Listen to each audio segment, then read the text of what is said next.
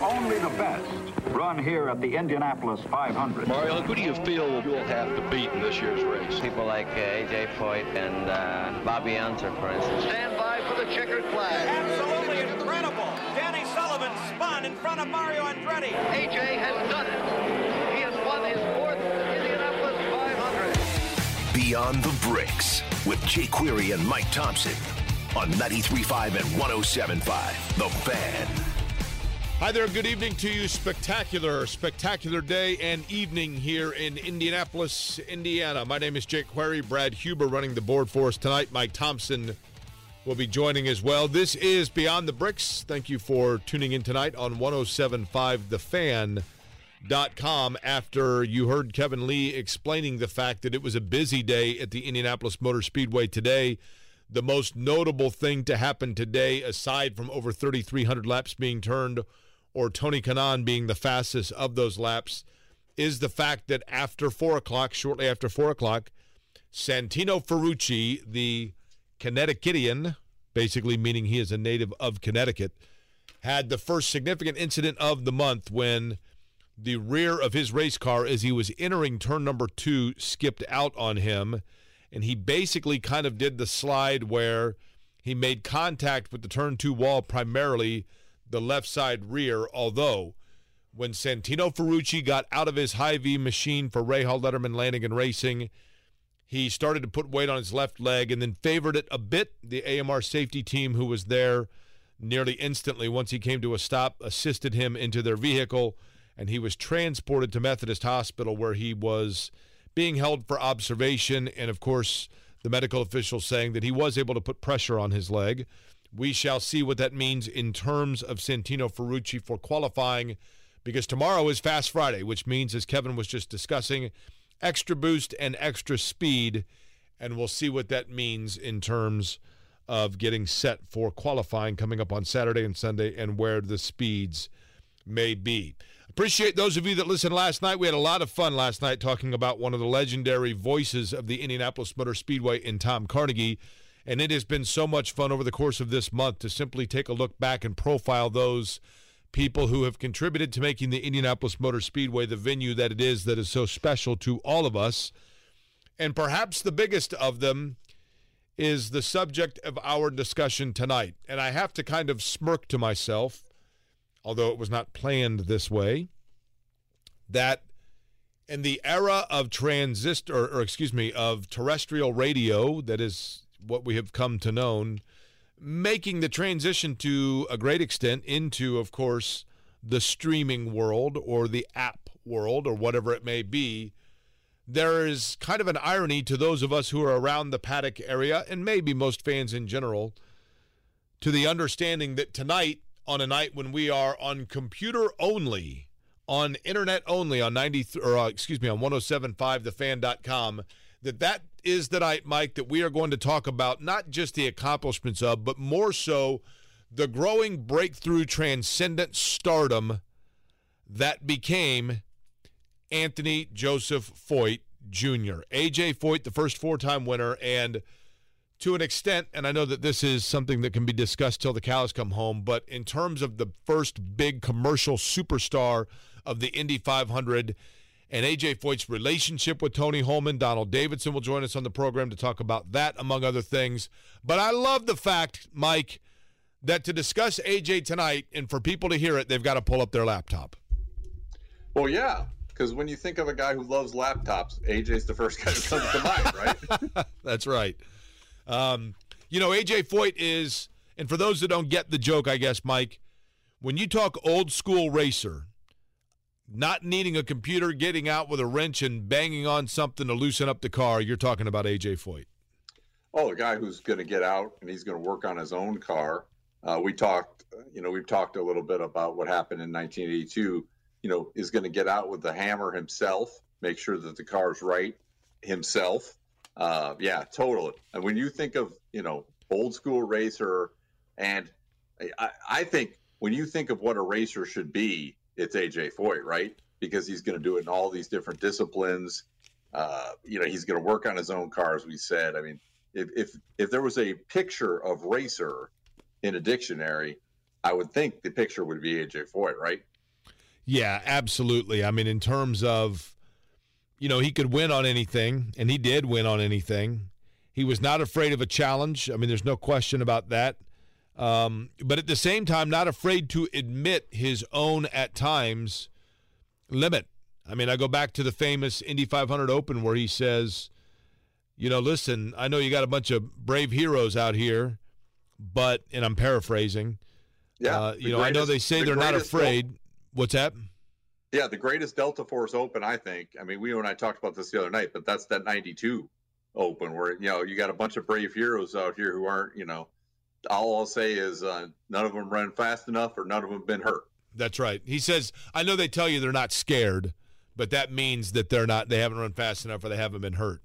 A.J. Foyt did both over the course of his career. He came to Indianapolis in 1958, did A.J. Foyt, in one of the great interviews afterwards where he's interviewed once his car, he had a spin on lap 148 and comes out and they're interviewing him. And he basically says, Mike, yeah, I had a lot of fun and I look forward to coming back. And little did we know in 1958 when A.J. Foyt came back to the racetrack, what was only just beginning, because it is a record that most likely, in my opinion, Mike, will never be matched or surpassed.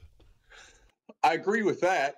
What else is interesting about that, though, is he was here in 1957 as a spectator, and there was an accident involving Paul Russo, and basically Paul Russo ended up almost in his lap, and in the the way he felt, and he readily admits, he said, I'm not sure. He was thinking at the time, he's like, I'm not sure A.J. Foyt's tough enough for this place, and of course he certainly was tough enough.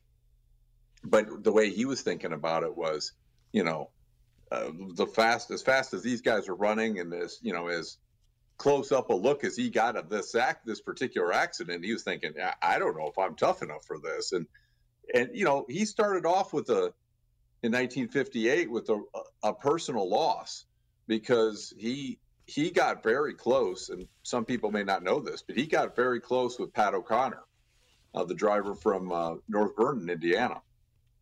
And he got very close with Pat O'Connor in a short period of time, and Pat O'Connor mentored him.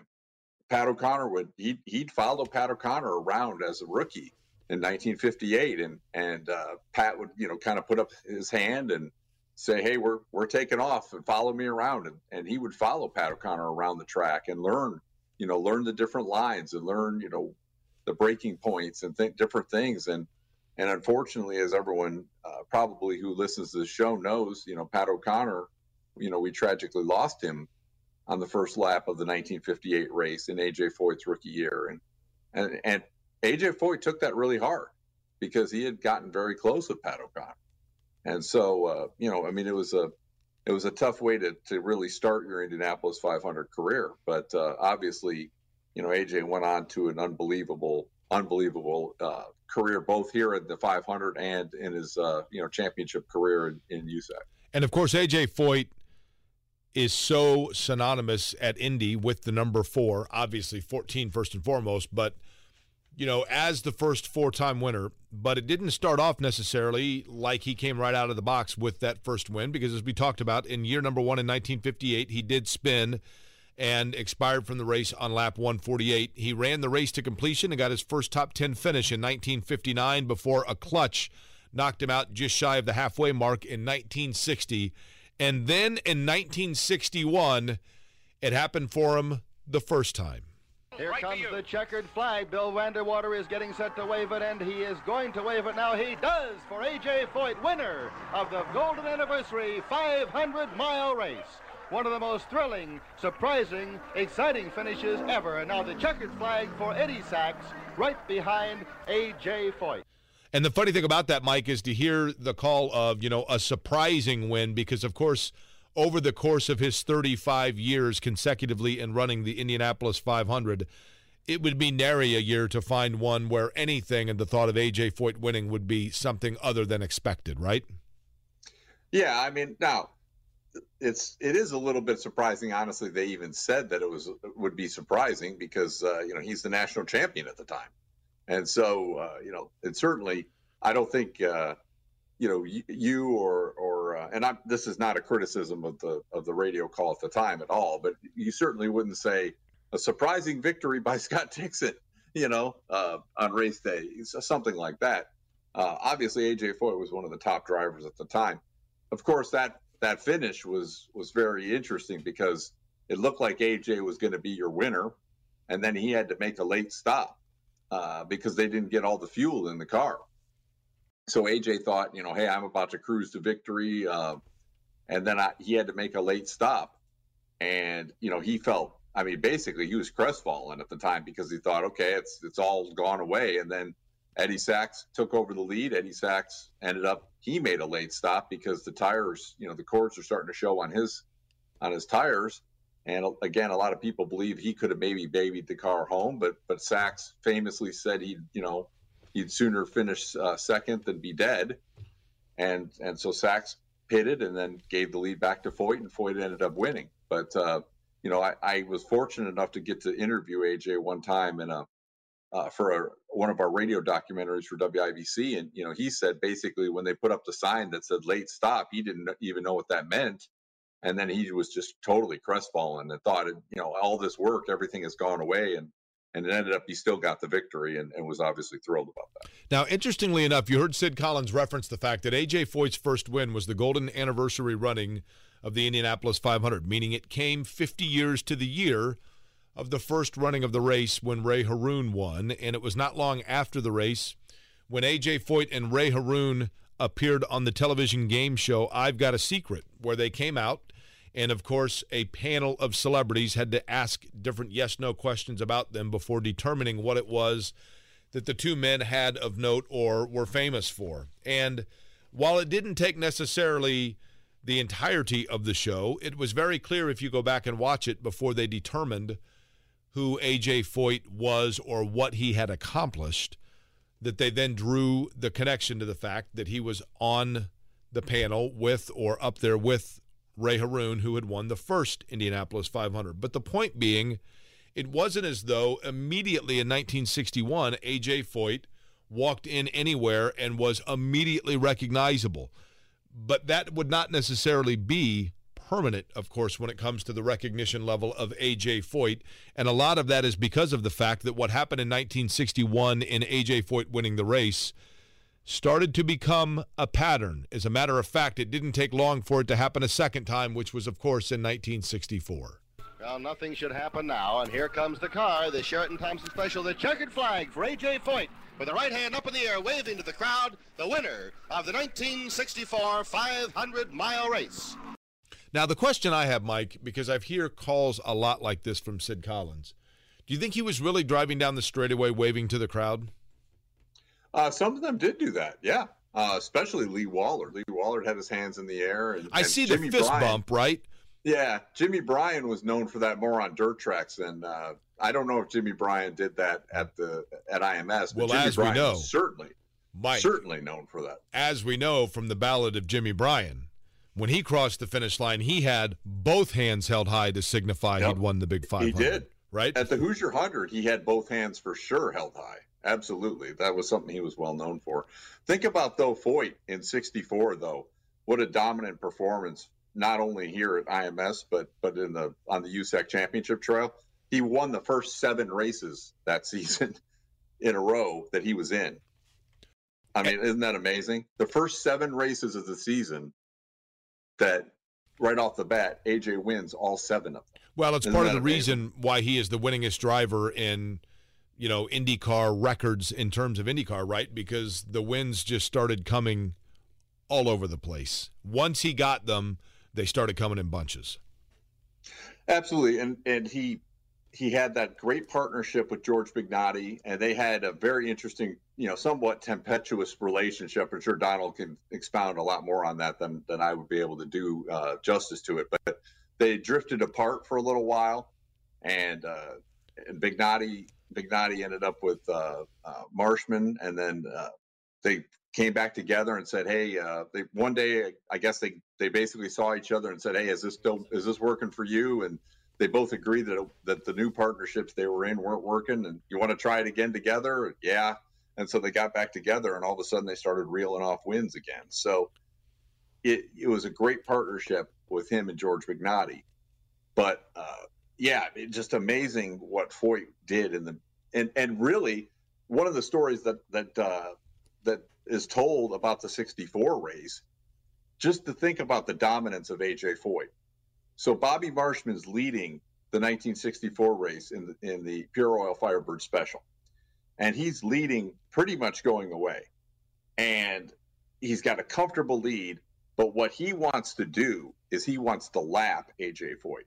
It's not enough for him to just have a big lead and have a comfortable lead. But because he had finished so many times second place to AJ Foyt, Foyt had gotten in his head a little bit. And so he wanted to lap AJ Foyt. And I talked to the author who sadly passed away a couple of years ago, Michael Argetsinger, who wrote the book about Bobby Marshman. And he said, absolutely, he wanted to lap AJ Foyt. And so he started, he instead of backing off a little bit and just, getting in a groove and having this large lead that he had, he kept pushing, was passing people below the white line. Well, that ended up, he ripped out the oil plug underneath the car, dropped out of the race. And the reason he did that was because he was trying to lap AJ Foyt. He wanted to get up and get around and lap AJ Foyt. And, just think about it. The only guy I can think of like that is a Dale Earnhardt, who's so much in the competitor's head that you see that black car behind you and, he's in your head. Well, what's he going to do? Is he going to bump me out of the way or something like that? I mean, Foyt clearly was in the competitors' heads at that point. And that includes in the heads of his competitors in 1967 when he started in the 4th position, and to bring it home 3 spots higher would mean that he was a 3-time winner in Indianapolis. That's exactly what happened. Here he is, number 14, and I believe the A and the J would stand for Aw Joy. Right at the moment he is driven. Watch out, there's a crash down. There's a yellow light. Pick it up, Jim. It's in the home stretch, Sid. It's down near you. Somebody in the pit can see. It appears to be Chuck Halston, number 8. He slides and slams and screams into the pit, but they're helping him out of the car. He appears to be okay from here. We can see him about 100 yards away. Chuck Halston being taken out of the race car on the very final lap. And the red flag is out, and they stop the race. The race is being stopped with the accident on the main stretch. Another car was bumped further up and several more on the turn. We'll have to get a further recap of that activity on the very final lap of the race. Pat Van Dam holds the yellow and the red, and the winner of the race is obviously AJ Foyt. We haven't had that flashed yet. AJ Foyt has received the checkered flag. Obviously a less dramatic or more dramatic, depending on which way you want to look at it, win for AJ Foyt. But he is now a 3-time winner by 1967. And that means that the quest is underway for AJ Foyt to try to win number 4 and for AJ Foyt to do something that no man had ever before done.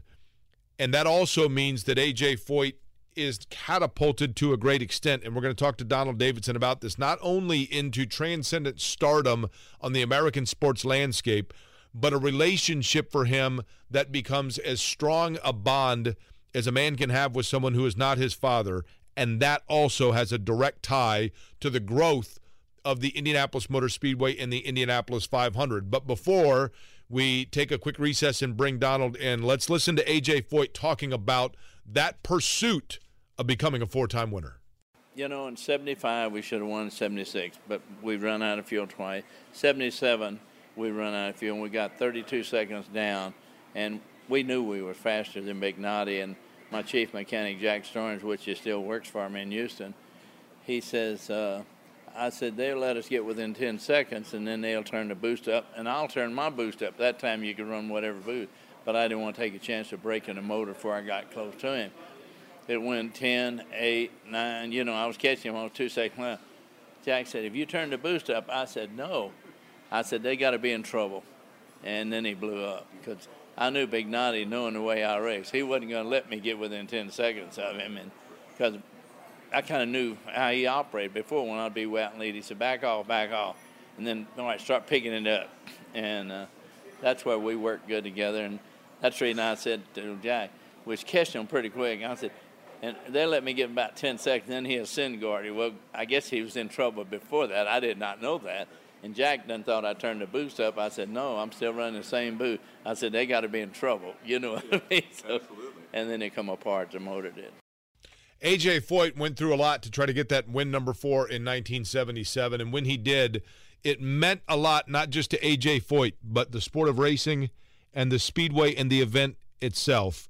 We'll bring on the track historian emeritus, Donald Davidson, to talk about A.J. Foyt, and his skyrocket to stardom throughout the era of which we're talking about, and we'll do it next on Beyond the Brakes.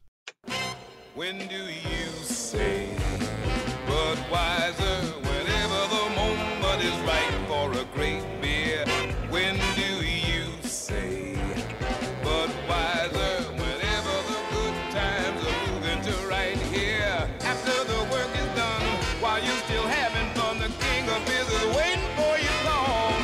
When you say Budweiser, you said it all. Anheuser-Busch, St. Louis.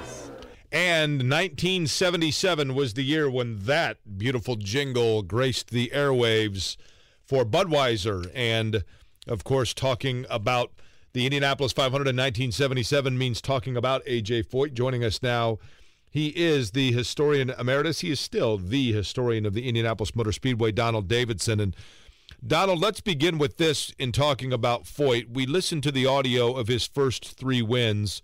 And then there is the pursuit, if you will, of number 4 as he goes at it. And you heard him talking about the near misses and then finally getting through and breaking through in 1977. But I want to begin with this, Donald. A.J. Foyt, in terms of the stardom, you know, in the early years, obviously within racing circles, there was no denying that people knew who A.J. Foyt was. But as somebody who was a younger person at that time, when I'm talking about the mid-'70s for A.J. Foyt, I know there were others. I know that there were other personalities and people that contributed. But I kind of get the feeling that from a driving standpoint, when you really look at the meteoric rise of the Indianapolis 500 as a major American event that almost transcended racing and turned into a party-like atmosphere in ABC's Wide World of Sports, and then transitioning into a live broadcast and people coming from all over for these massive crowds and everything else, that A.J. Foyt was as responsible for that from a driver standpoint as really anybody, and that the rise of A.J. Foyt into an almost like Evel Knievel status of the mid-'70s mirrored the rise in the same right of the Indianapolis 500. Do you agree with that assessment? Yeah, I mean, he was perceived by the others as being definitely something very, very special. But I think that in 1960, he had a great season. He dropped out of the 500, but he had a good season in the 100-mile dirt track races. And I think that most people probably figured that Roger Ward was going to repeat as the national champion. And Foyt was able to outpoint him in the last race, and then, as it turns out, when he wins the 1961 500, which got a lot of attention because that was the golden anniversary 500. It wasn't the 50th 500, but it was the 50th anniversary of the first one, and the fact that he was sort of like the superstar in the making, if you like. And then within a matter of days, he went to New York with Ray Haroon, who won the 1911 500, and they were on What's My Line. And as both, they were both on the same show. I believe it was What's My Line. It was, we were just talking about that. It was I've Got a Secret was the show. Oh, I've Got a Secret. Okay. And the thing to me that was interesting about it, as I had mentioned, Donald, is that the panel was able to kind of quickly figure out what it was that A.J. Foyt had just accomplished, but it wasn't as though when he walked out on the set, they immediately went, that's A.J. Foyt. But by 1975 or 76, A.J. Foyt walks onto any television station, and immediately people know that's A.J. Foyt. Oh, earlier than that. Certainly, 1967, that he wins his third 500, And then 3 weeks later, he and Dan Gurney shared the winning car at Le Mans. And that's the only time Foyt went. So he was 1 for 1 at Le Mans. And so certainly by that time, I think when he became a 3-time winner, I remember that one of the questions that I would be asked for years was, I don't know how many times people would say to me, do you think AJ will he'll win his 4th and then hang it up? And so the years came and passed, and he didn't win, and then he finally does win in 1977 to finally get the 4th. Years really overdue, and then he still doesn't quit. He goes on then he doesn't quit till 1993 as far as the 500 was concerned. Donald, we were talking a little bit about the Bobby Marshman basically wanting to lap Foyt, and he dropped out in that pursuit. How much basically was Foyt basically a specter to all the other drivers in that era? I mean, how much was he? He was obviously the guy to beat. I mean, there were other top stars in that era, but I mean, was he really that much of a presence that he was basically overshadowing all the other competitors to the point where, I mean, a guy like Bobby Marshman, who we know was a talented guy, I mean, he was obviously in Bobby's head enough that he dropped out wanting to lap AJ Foyt. Well, that I don't really know how to answer that, because when Bobby Marshman came along, and then all of a sudden, in 1964, when he was so competitive and running so fast and broke down a lot, but by that time, there was, Roger Ward was still in the mix, although he was sort of like the elder statesman, if you like. And in some ways, it was Foyt and Ward. On the other hand, Parnelli Jones didn't run as much, and he did, cut back on dirt track racing. But Parnelli was a very formidable participant. So I think probably, and it's all a matter of opinion. But and then Jim Clark, on the few times that he ran, he was very highly regarded. So I don't know that Foyt was really the standalone, except that day in and day out. And I'm just trying to sort of sort from, like Indianapolis 500 and Milwaukee 200 to, maybe DuQuoin or even running sprint cars. And, many people thought that Foyt was just just driven, for want of a better term, and his whole makeup was, I mean, he was one of those Wilbur Shaw types where people that knew him said that, Foyt had to be successful, and if it wasn't for automobile racing, he would have been successful at something else. Obviously, Foyt had an amazing season in 1964. He won 10 of the 13 races on the championship trail, but in 65, he gets a new challenger when Mario comes on the scene full time. And obviously, one of the greatest rivalries in racing history, as far as I'm concerned. Two guys who were unbelievably talented, who could drive anything. And we were really, fans of that era were really blessed to see two guys of that caliber for that long. Well, that was an interesting thing then, because, Mario then was sort of on the scene, and, he was now he was the next superstar. And Foyt, I remember at Milwaukee when there was an incident where Foyt tried to go underneath Mario. I don't remember which mill. It wasn't the 100-miler. I think it might have been the 150. Anyway, so Foyt tried to go underneath Mario, and Mario didn't give, and Foyt spun, or did like a half a spin and kept going, I think. I mean, there was no wall contact or anything. But after the race was over, there was quite a shouting match with Foyt was furious with and at Mario. And Clint Brawner who was the chief mechanic.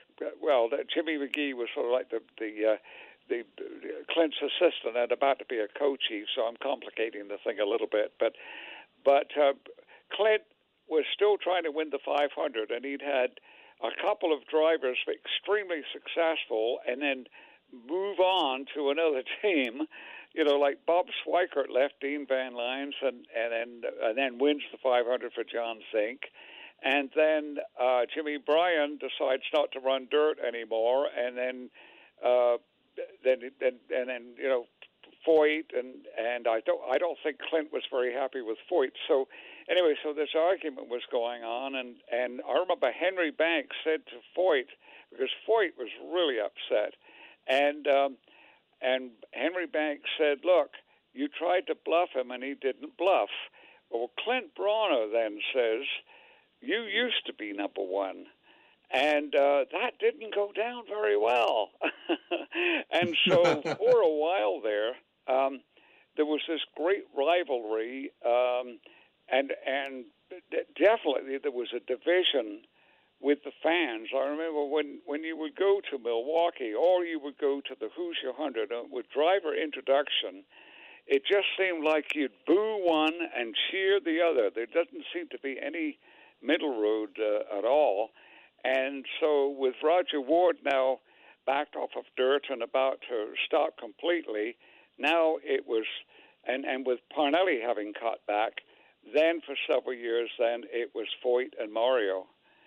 And so that was a terrific rivalry, and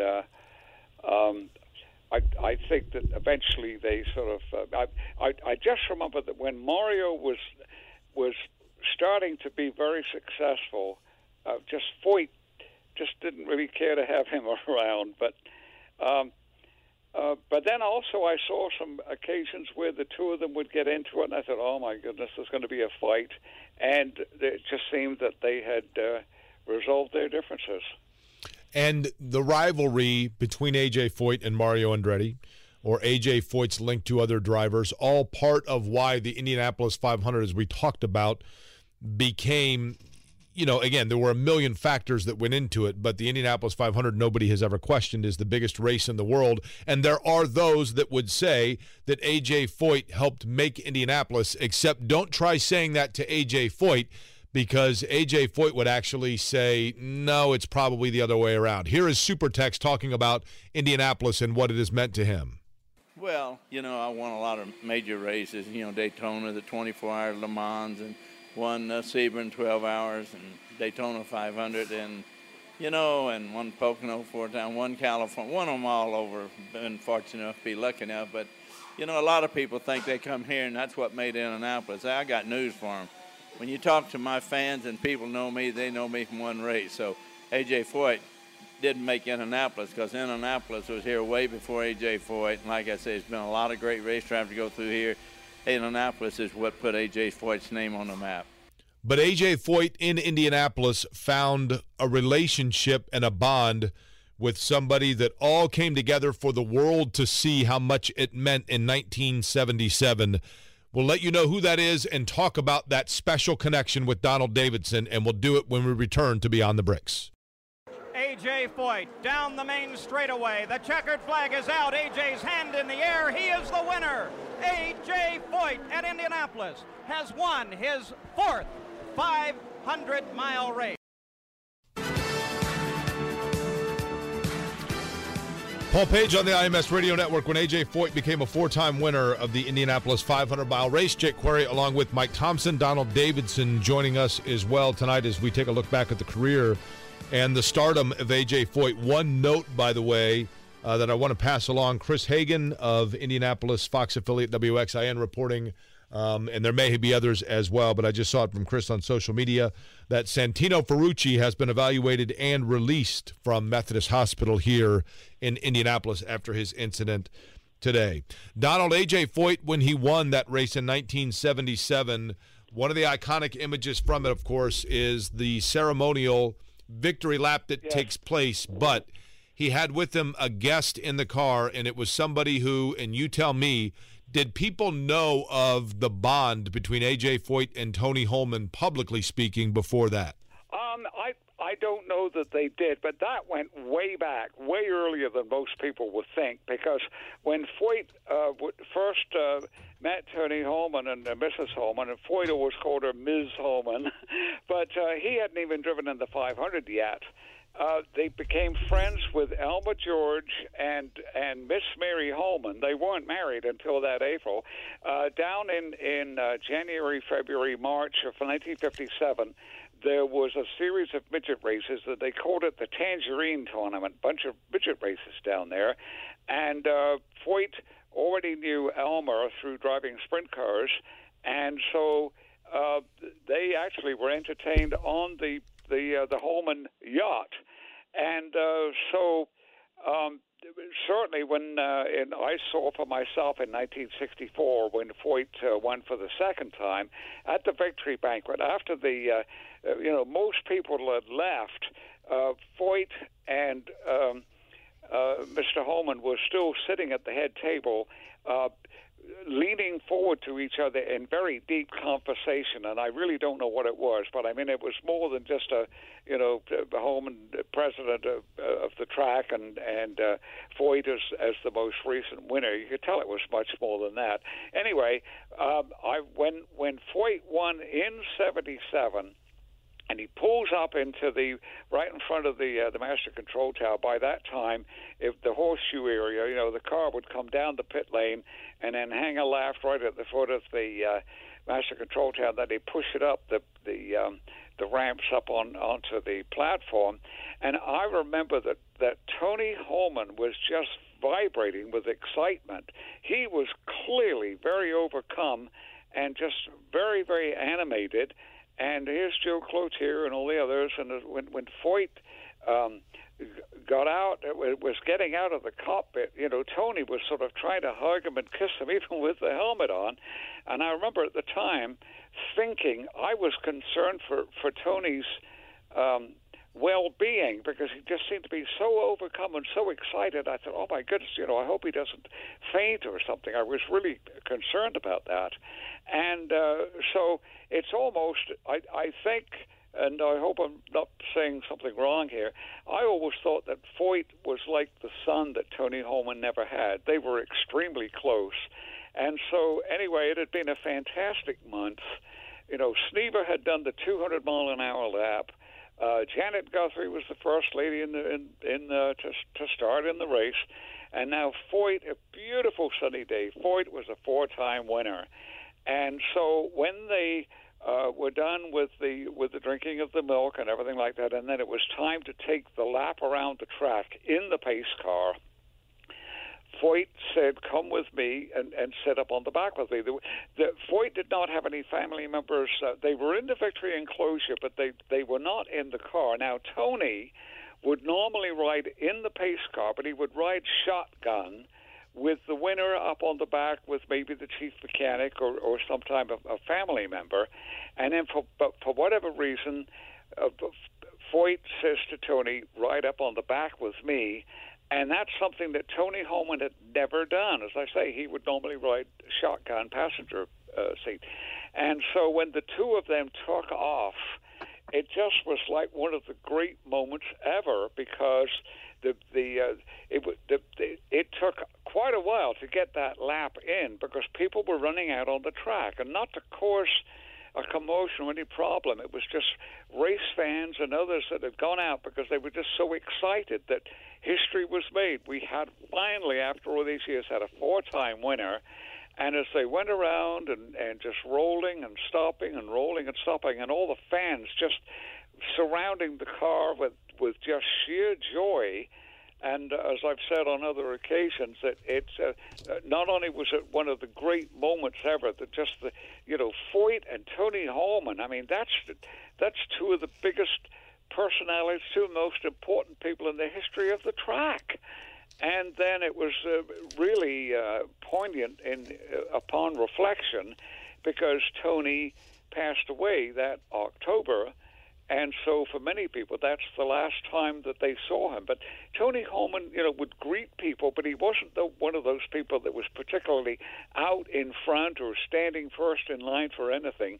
But just the two of them together is just one of the great, great iconic moments in the history of the track. It was an iconic moment that took place on Sunday, May 29th of 1977. It was special for those fans who came out on the track. It was special for those who saw it on television. It was special certainly for Tony Holman, and in his own words, A.J. Foyt tells you it was special for him as well. Yes. I would have to say that would rank with all the special moments. I guess being fortunate enough to make the race here, not win, was one of the big moments of my life, and then be fortunate enough to win it the first time, and then be fortunate enough to be the four-time winner first, and Mr. Holman right around, they both rank about the same.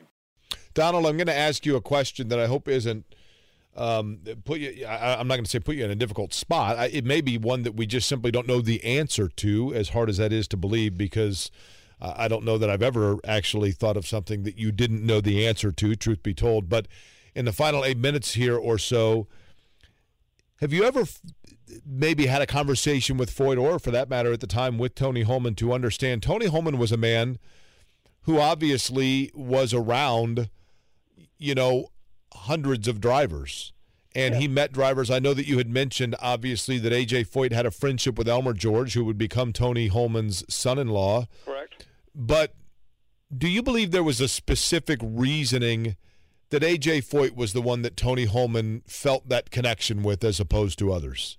No, I really don't know, other than the fact that he was friends with Elmer and Mary was where it started. But beyond that, I don't know. Tony would go to other races. He would go to Du Quoin, and then obviously, the sprint races at Terre Haute and so forth. No, I never really understood what it was, but they just had formed this relationship fairly early on. I mean, I don't know if Foyt may have gone to Tony with some advice on how to invest his winnings. I don't know if that happened or not, but I wouldn't be surprised if it did. And no, I can't really explain it, but definitely, if you saw Tony Holman in Victory Circle when Foyt came up to the ramps there, I mean, I had never seen Tony that excited ever. In terms of Foyt himself, Donald, obviously after 1977, then there was the pursuit each and every year of, can he be a five-time winner? And obviously, in 1991, he starts in the front row, and he led such a colorful character in general.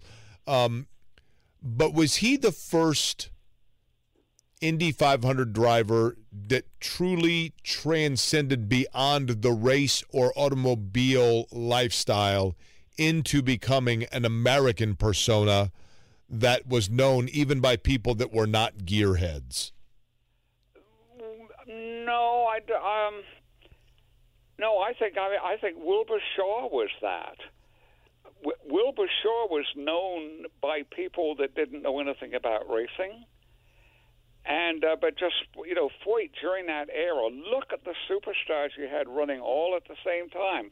I mentioned Mario and Parnelli Jones and Jim Clark, but then you had Al and Bobby Unser, and you had Johnny Rutherford, and you had Gordon Johncock, and you had these iconic names that won multiple times.